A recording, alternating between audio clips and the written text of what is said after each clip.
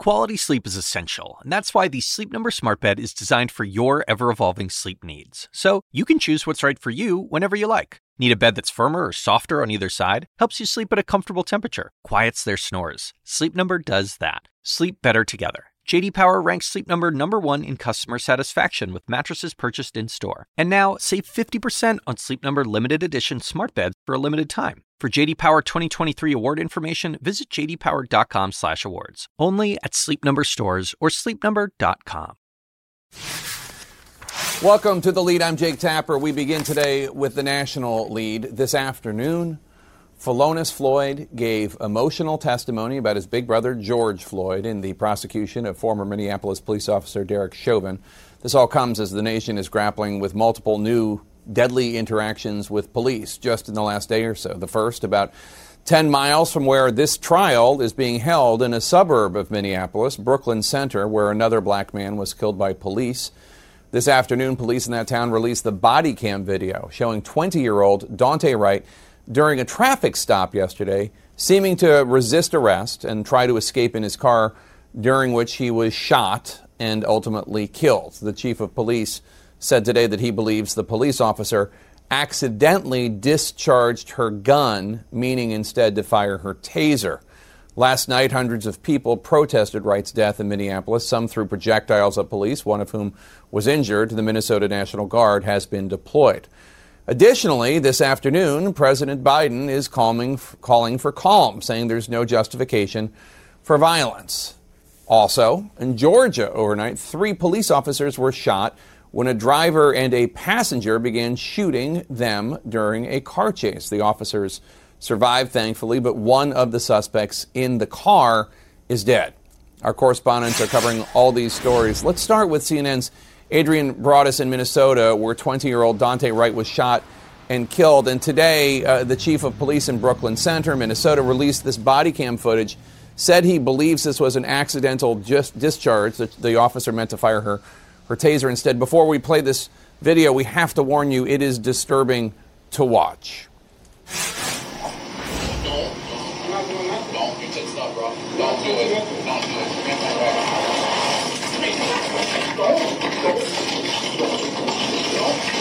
I'll tease you! I'll tease you! Teaser! Holy shit! I just shot him. Adrian, we hear the officer say taser, taser, taser, and then she fires her gun, not her taser, and then curses and says, I shot him.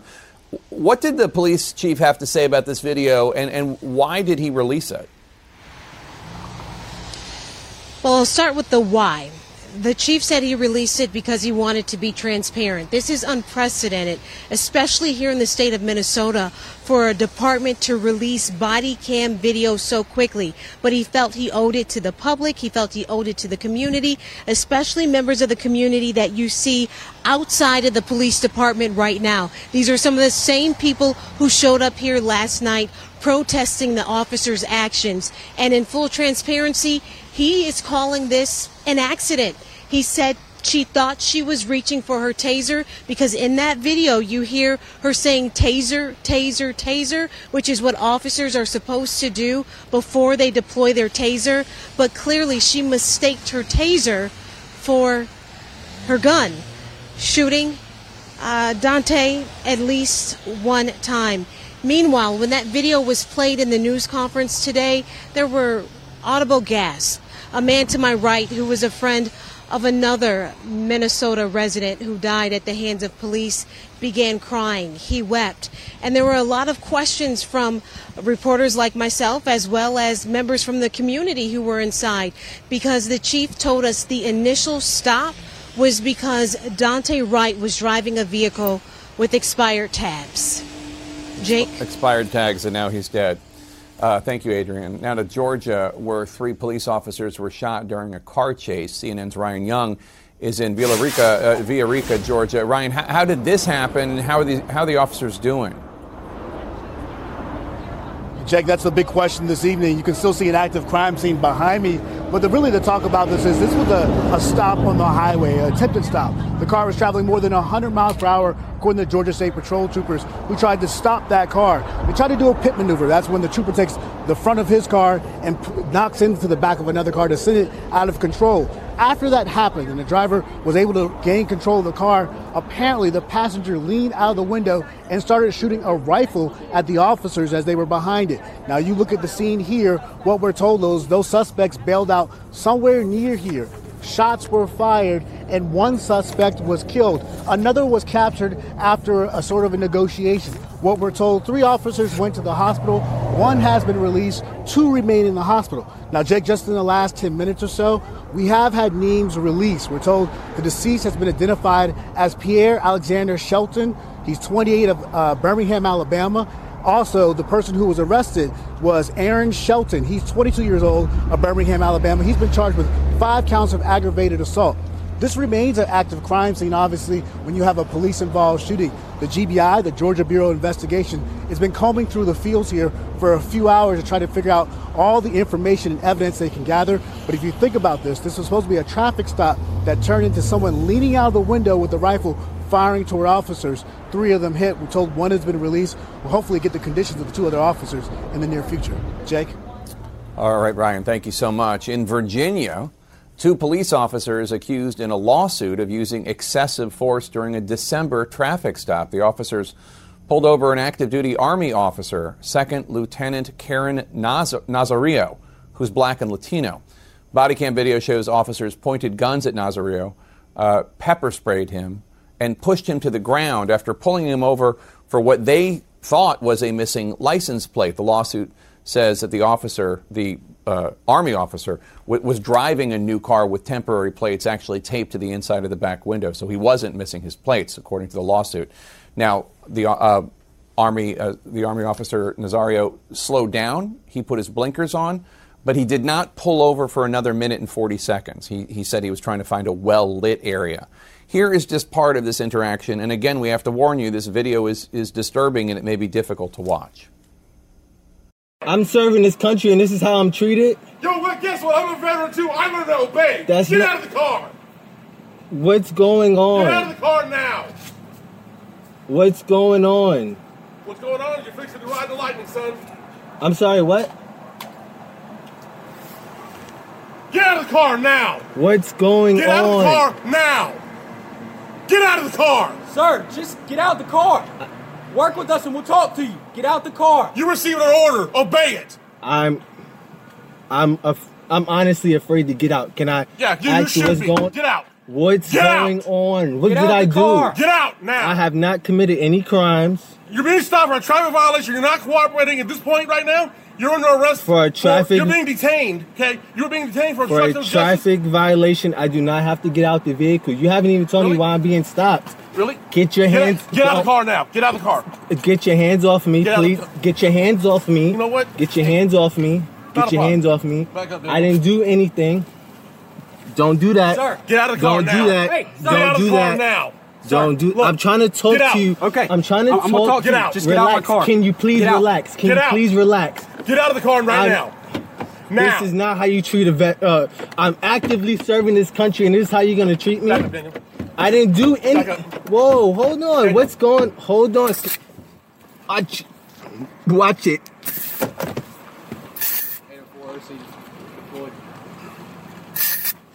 Get out of the car. Get out of the car now. That's up. That's Get out of the car now. Sir, just get out the car. I'm trying to breathe.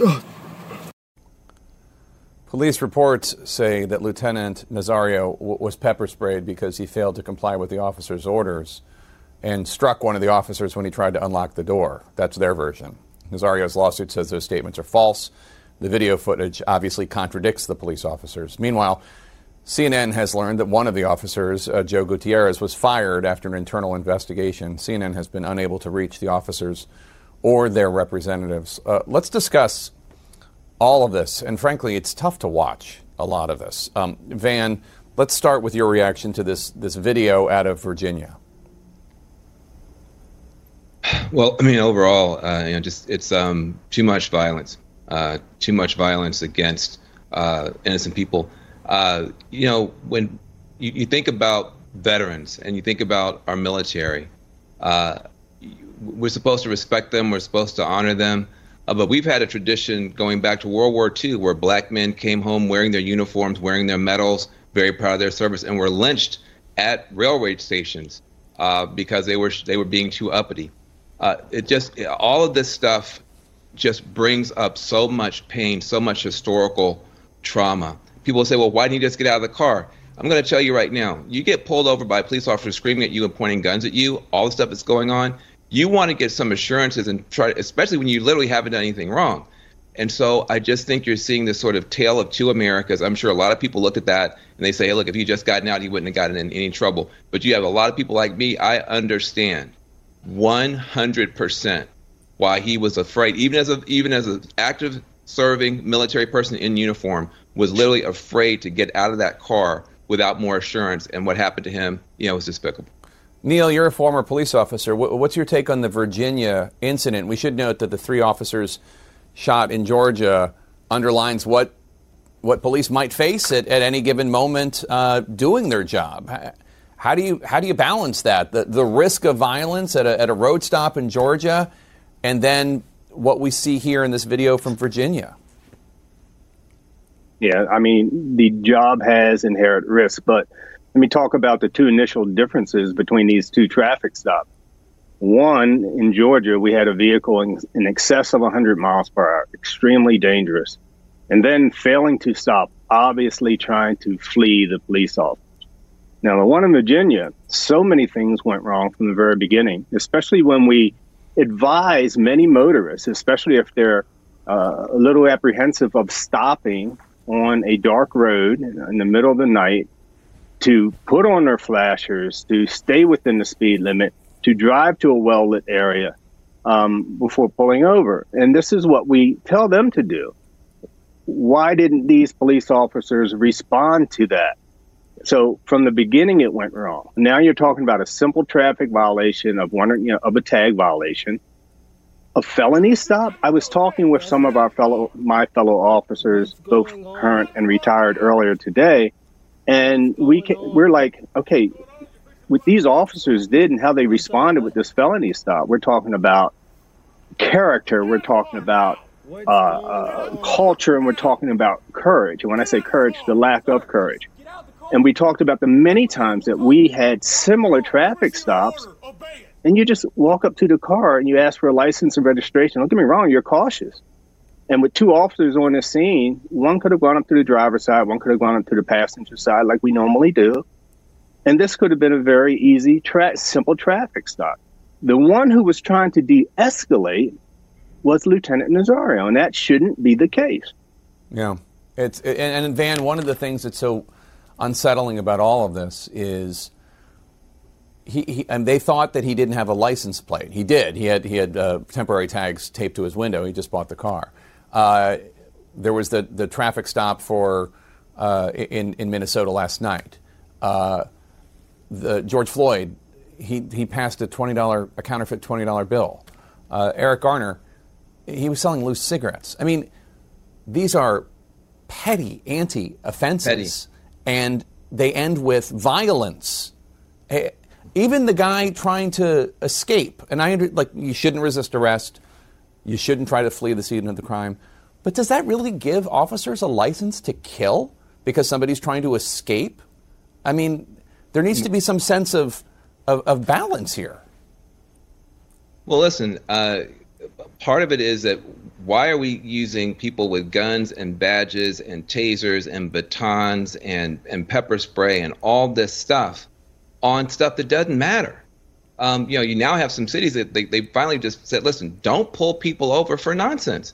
I mean, listen, if somebody is driving, with expired tags, which is one of these incidents, phone it in, send them a ticket in the mail. Why are we having highly armed people interacting with people over petty nonsense? And as I've said 1,000 times, other communities You got young people in the suburbs, Ivy League campuses, country clubs, yacht clubs, acting like complete hooligans, doing whatever they want to. The cops are never called, or if they are called, they talk to them completely differently. And we're not stupid. We see this. We see, people using drugs in country clubs, yacht clubs. People have these frat boys doing crazy stuff. And the cops go up to them and talk to them like they're human beings, and sometimes walk them home and talk to their parents. We see this. We're not stupid. We know what's going on. And yet when it's one of us, it's always force, it's always escalation, it's always violence. Dan and Neil, thank you so much for your insights today. Appreciate it. One of George Floyd's brothers takes a stand to tell the jury who his late brother was. But the prosecution is raising eyebrows with their next witness. Then, the state where COVID hospitalizations are 4 times higher today than they were 2 weeks ago. We have some breaking news in our national lead. Multiple people are reported having been shot at a Knoxville, Tennessee high school, including at least one police officer. Knoxville police say multiple agencies are responding to the scene where it is still active. We're obviously going to keep following this. We'll bring you updates as soon as we learn more. Also in the national lead today, emotional testimony today from George Floyd's younger brother, Philonis Floyd, as prosecutors wrap up their murder case against Derek Chauvin. So far, more than 35 witnesses have been called. The defense is expected to begin calling their witnesses as soon as this week. CNN's Sarah Seidner reports. He was a big mama's boy. George Floyd's brother, Philonis Floyd, took the stand to tell the jurors who his brother was before his death, sparked worldwide protests. He just was like a person that everybody loved around the community. He just knew how to make people feel better. Floyd's family's testimony is one of the last the jurors will hear in the prosecution's case. The state will call Dr. Jonathan Rich. The prosecution started the day calling another medical expert, Dr. Jonathan Rich, an expert in cardiology, determined Floyd died because of the officer's actions. Do you have an opinion as to whether George Floyd would have lived if not for Mr. Chauvin's subdual and restraint of him for 9 minutes and 29 seconds on the ground? Yes, I believe he would have lived. Again, Chauvin's attorney tried to get the doctor to admit there were other possibilities for Floyd's death, such as drugs or heart disease. And one more thing, Floyd's own actions. If Mr. Floyd had simply gotten in the back seat of the squad car, do you think that he would have survived? Had he not been restrained in the way in which he was, I think he would have survived that day. The prosecution is expected to rest soon. Then it will be the defense's turn to try and unravel the prosecution's case with their own witnesses.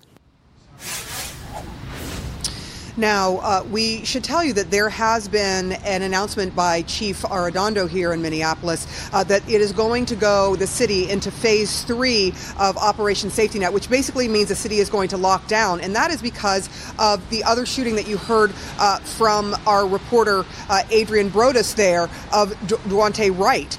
But that is going to happen starting tonight. They were going to put it into phase 3 with the most visible amount of law enforcement in the streets, as the jury was supposed to be deliberating in the particular Derek Chauvin case. But now they have fast-forwarded it and started that now because of what happened in a adjoining city. I should also mention that we also heard from another use of force expert who testified yet again for the prosecution that indeed it was not necessary to use the kind of force that was used on George Floyd by Derek Chauvin and the other officers.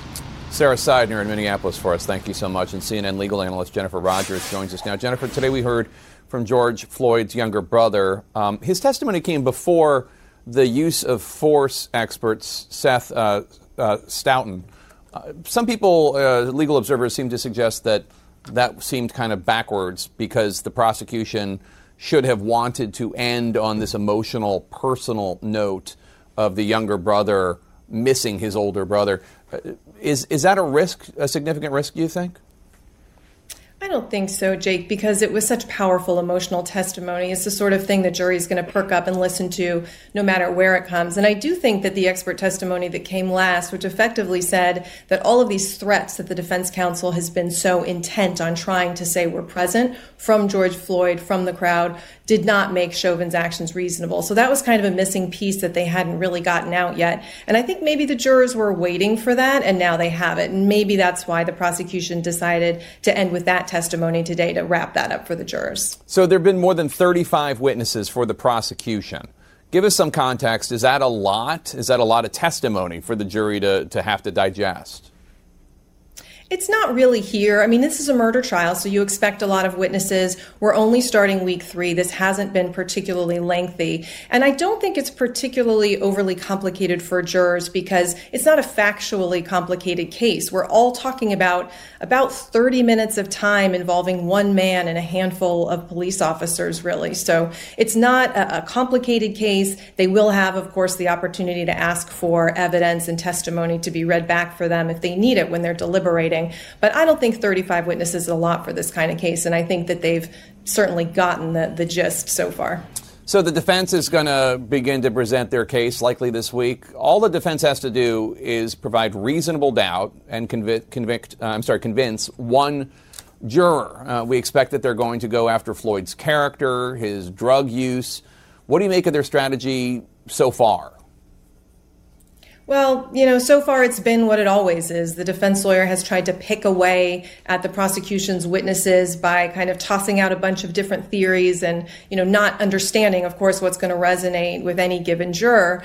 Now it's going to be their turn. It's their opportunity to put on their affirmative case. And so I expect to see maybe some character witnesses for Chauvin. I expect to see some contradictory expert testimony. And the question will be whether he testifies. That's the key thing here. Jennifer Rogers, thanks so much. Appreciate it. Coming up, the good news and the bad news about the pandemic as the U.S. races to out-vaccinate the virus. Stay with us. Our health lead now. By the end of this week, half of all U.S. adults are expected to have had at least one vaccine dose. That's good news. Here's the bad news. COVID cases are spiking across the country. They're up 10% from last week. And Michigan remains a real hotspot, with the UK variant of the virus rapidly spreading there. Hospitalizations there are up fourfold from just 2 weeks ago. And health experts are warning the surge in Michigan could be a sign of what's to come nationwide. CNN's chief medical correspondent, Dr. Sanjay Gupta, looks at how vaccine distribution is stacking up against the looming threat of another surge. This is what the vaccine rollout looked like at the end of last year. Less than 3 million doses administered total. Whenever I make up my mind, I want to get that thing done. Those are my parents. And my mom's not lying. This is how they managed to get a COVID-19 vaccine. Waiting in line overnight for hours just to get a number and then hope for a shot. Cut to today, and the United States has finally hit its stride, vaccinating on average more than 3 million people every day. That's 35 people a second. When you first heard that the goal was to basically roll out hundreds of millions of doses of the vaccine, what went through your head? I guess I said a quick prayer. Claire Hannon is the executive director of the Association of Immunization Managers, which works to help improve immunization coverage in the United States. On every level, this is unprecedented. The dry ice, the ultra-cold storage, the mixing with the diluent, the 3 different vaccine regimens with different days apart. There's just so much going on. Vaccine manufacturers have worked to address these concerns, from figuring out the right needles to extract every dose to working toward less cold storage temperatures. And of course, helping the biggest piece of the puzzle finally fall into place. What we need is more vaccine. With millions of doses now steadily coming off the line, it's up to states to make sure those shots are getting into arms. But there's not a one-size-fits-all solution here. For example, look at New York versus North Dakota. According to a CNN analysis, they will be the first states to vaccinate all willing adults, but for very different reasons. In New York, they have one of the fastest rollouts in the country, vaccinating almost 1% of the state's population per day. North Dakota is vaccinating slower, but has a higher rate of vaccine hesitancy. That's why Hannon says there is no silver bullet. She does say that sites like these, though, have made one of the biggest impacts. The response to set up mass vaccination sites, to increase throughput, to have these large-scale sites where we can really manage inventory, that was a tremendous response, a tremendous shift.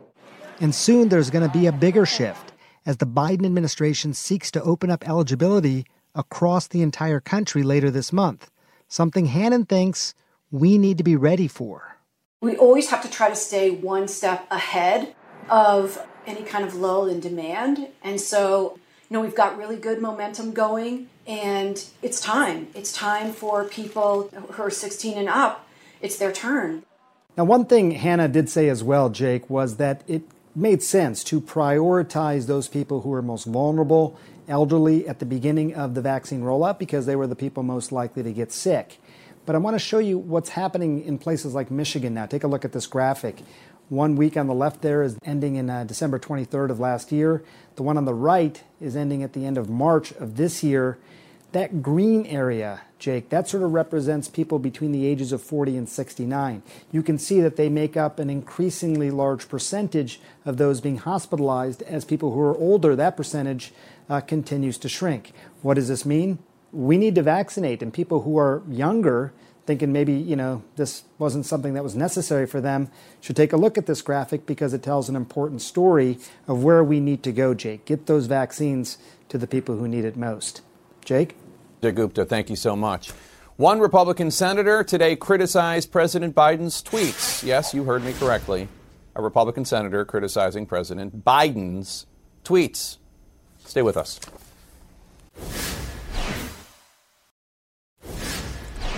In our politics lead today, with Congress back from recess, President Biden made his first direct pitch to try to sell his $2 trillion infrastructure plan. He hosted a group of Democratic and Republican lawmakers at the White House this afternoon while his administration continues to redefine language. Washington's meeting of bipartisanship today, referring to support in the polls among Republicans, not Republicans on Capitol Hill. Senior Biden advisor Anita Dunn reportedly told the Washington Post the definition, quote, doesn't say the Republicans have to be in Congress, unquote. I want to bring in CNN's Caitlin Collins. Caitlin, any signs of willingness to negotiate between the two sides, particularly from the Republicans in the room today? Well, we didn't hear from the Republicans. They did not come out to the microphones afterwards, like typically you've seen some of these lawmakers do. But President Biden himself said while he was in the room that he is open to negotiating not just how to pay for this package, which has kind of been a point of contention since he proposed it, but also the extent of what's in here. So whether or not that actually comes out in the wash at the end of the day when we see what the text of this is going to look like, that still remains to be seen. But he did have 4 Republicans there, just as those 4 Democrats were also there. They're involved in the drafting of what this is going to look like, Jake. And he said that some parts of it are not negotiable to him, water, broadband, things of that nature that are in here. But he did say that he does believe this will all work out perfectly in the end, though, of course, perfectly, and the definition of that is going to depend on who's looking at this, because you've heard Republicans like Liz Cheney say that this bill, this proposal from President Biden on infrastructure would have to be, quote, fundamentally redone in order to actually get Republicans on board. So that remains to be seen what it's actually going to look like. And Caitlin, there are plenty of valid things to criticize President Biden over, of course, but today we saw something rather odd from Republican Senator John Cornyn. He tweeted a link to a story that noted that President Biden's messaging has been rather disciplined. He sticks to scripted events. He sends out very conventional tweets. He doesn't do as many interviews with mainstream media outlets as Trump used to do. Cornyn said this, quote, invites the question, is he really in charge? I don't know that it invites that question. That's quite a leap. How is the White House responding? I think that's a popular stereotype that you often see the president's detractors want to play up. The White House responded in particular to one part that Cornyn had tweeted, and this is actually from the Politico story. This wasn't his own commentary, but he was tweeting where it said, or quoting where it said that his President Biden's tweets are unimaginably conventional, I believe is the phrase that they used. And they asked Jen Psaki about this earlier today during the press briefing, and she said yes, that she can confirm he does not spend his days tweeting conspiracy theories. Of course, that's a reference to what we often saw saw on former President Trump's Twitter feed, Jake. Well, maybe Biden should go on Judge Jeanine and lie about COVID or something along those lines. Maybe that would reassure John Cornyn. Thanks so much, Caitlin. Appreciate it. New accusations today that a high-profile nuclear site has been the target of terrorism. The allegations could have a global impact. Stay with us.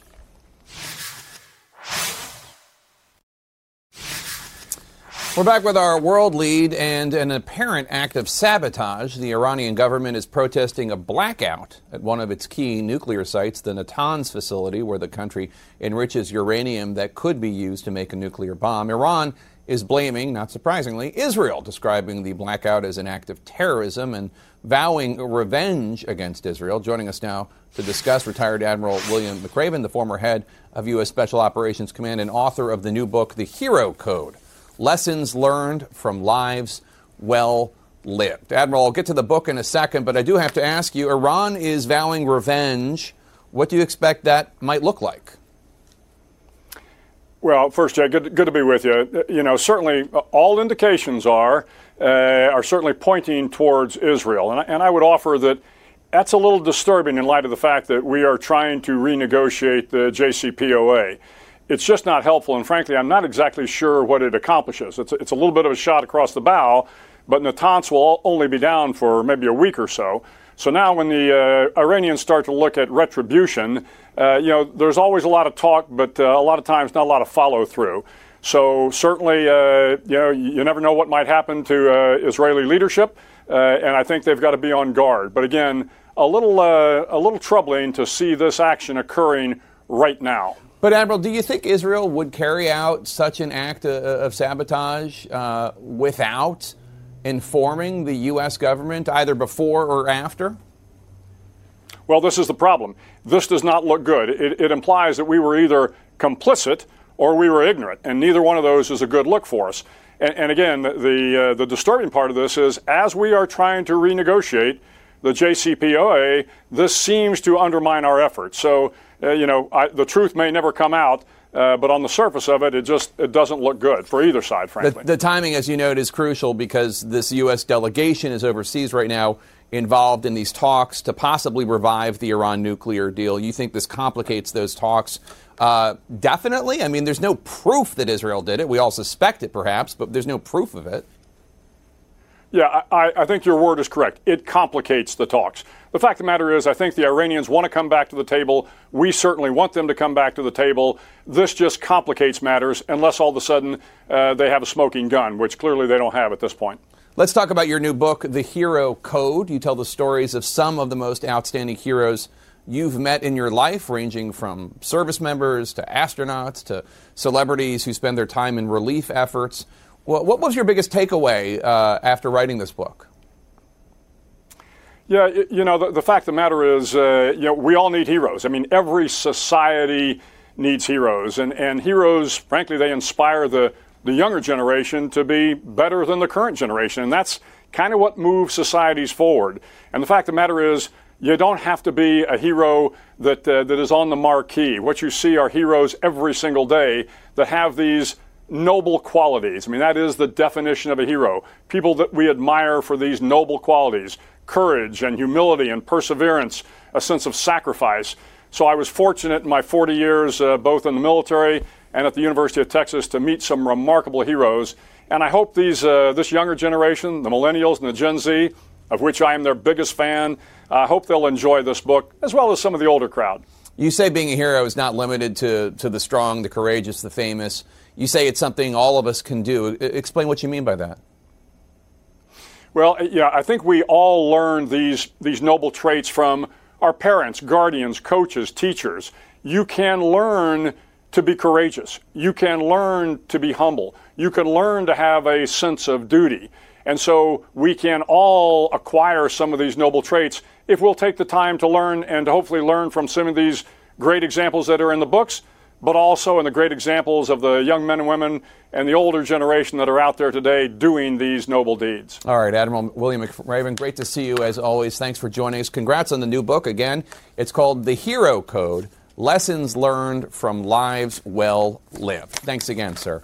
Healthcare workers in Canada are now waiting up to 4 months for their second dose of the COVID vaccine. What is fueling the vaccine shortage in our neighbor to the north? What's going on there? Stay with us.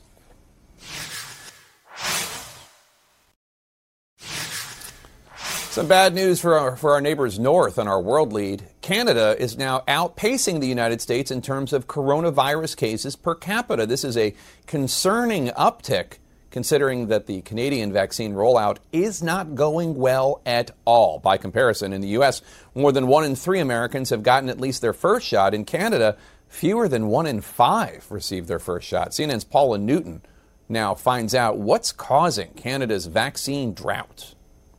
And that's hard to stomach. It's really hard to stomach. Doctors frustrated, exhausted, as a growing third wave of COVID cases spreads across Canada, even more serious than the first two. And vaccines are arriving far too late to stem the surge.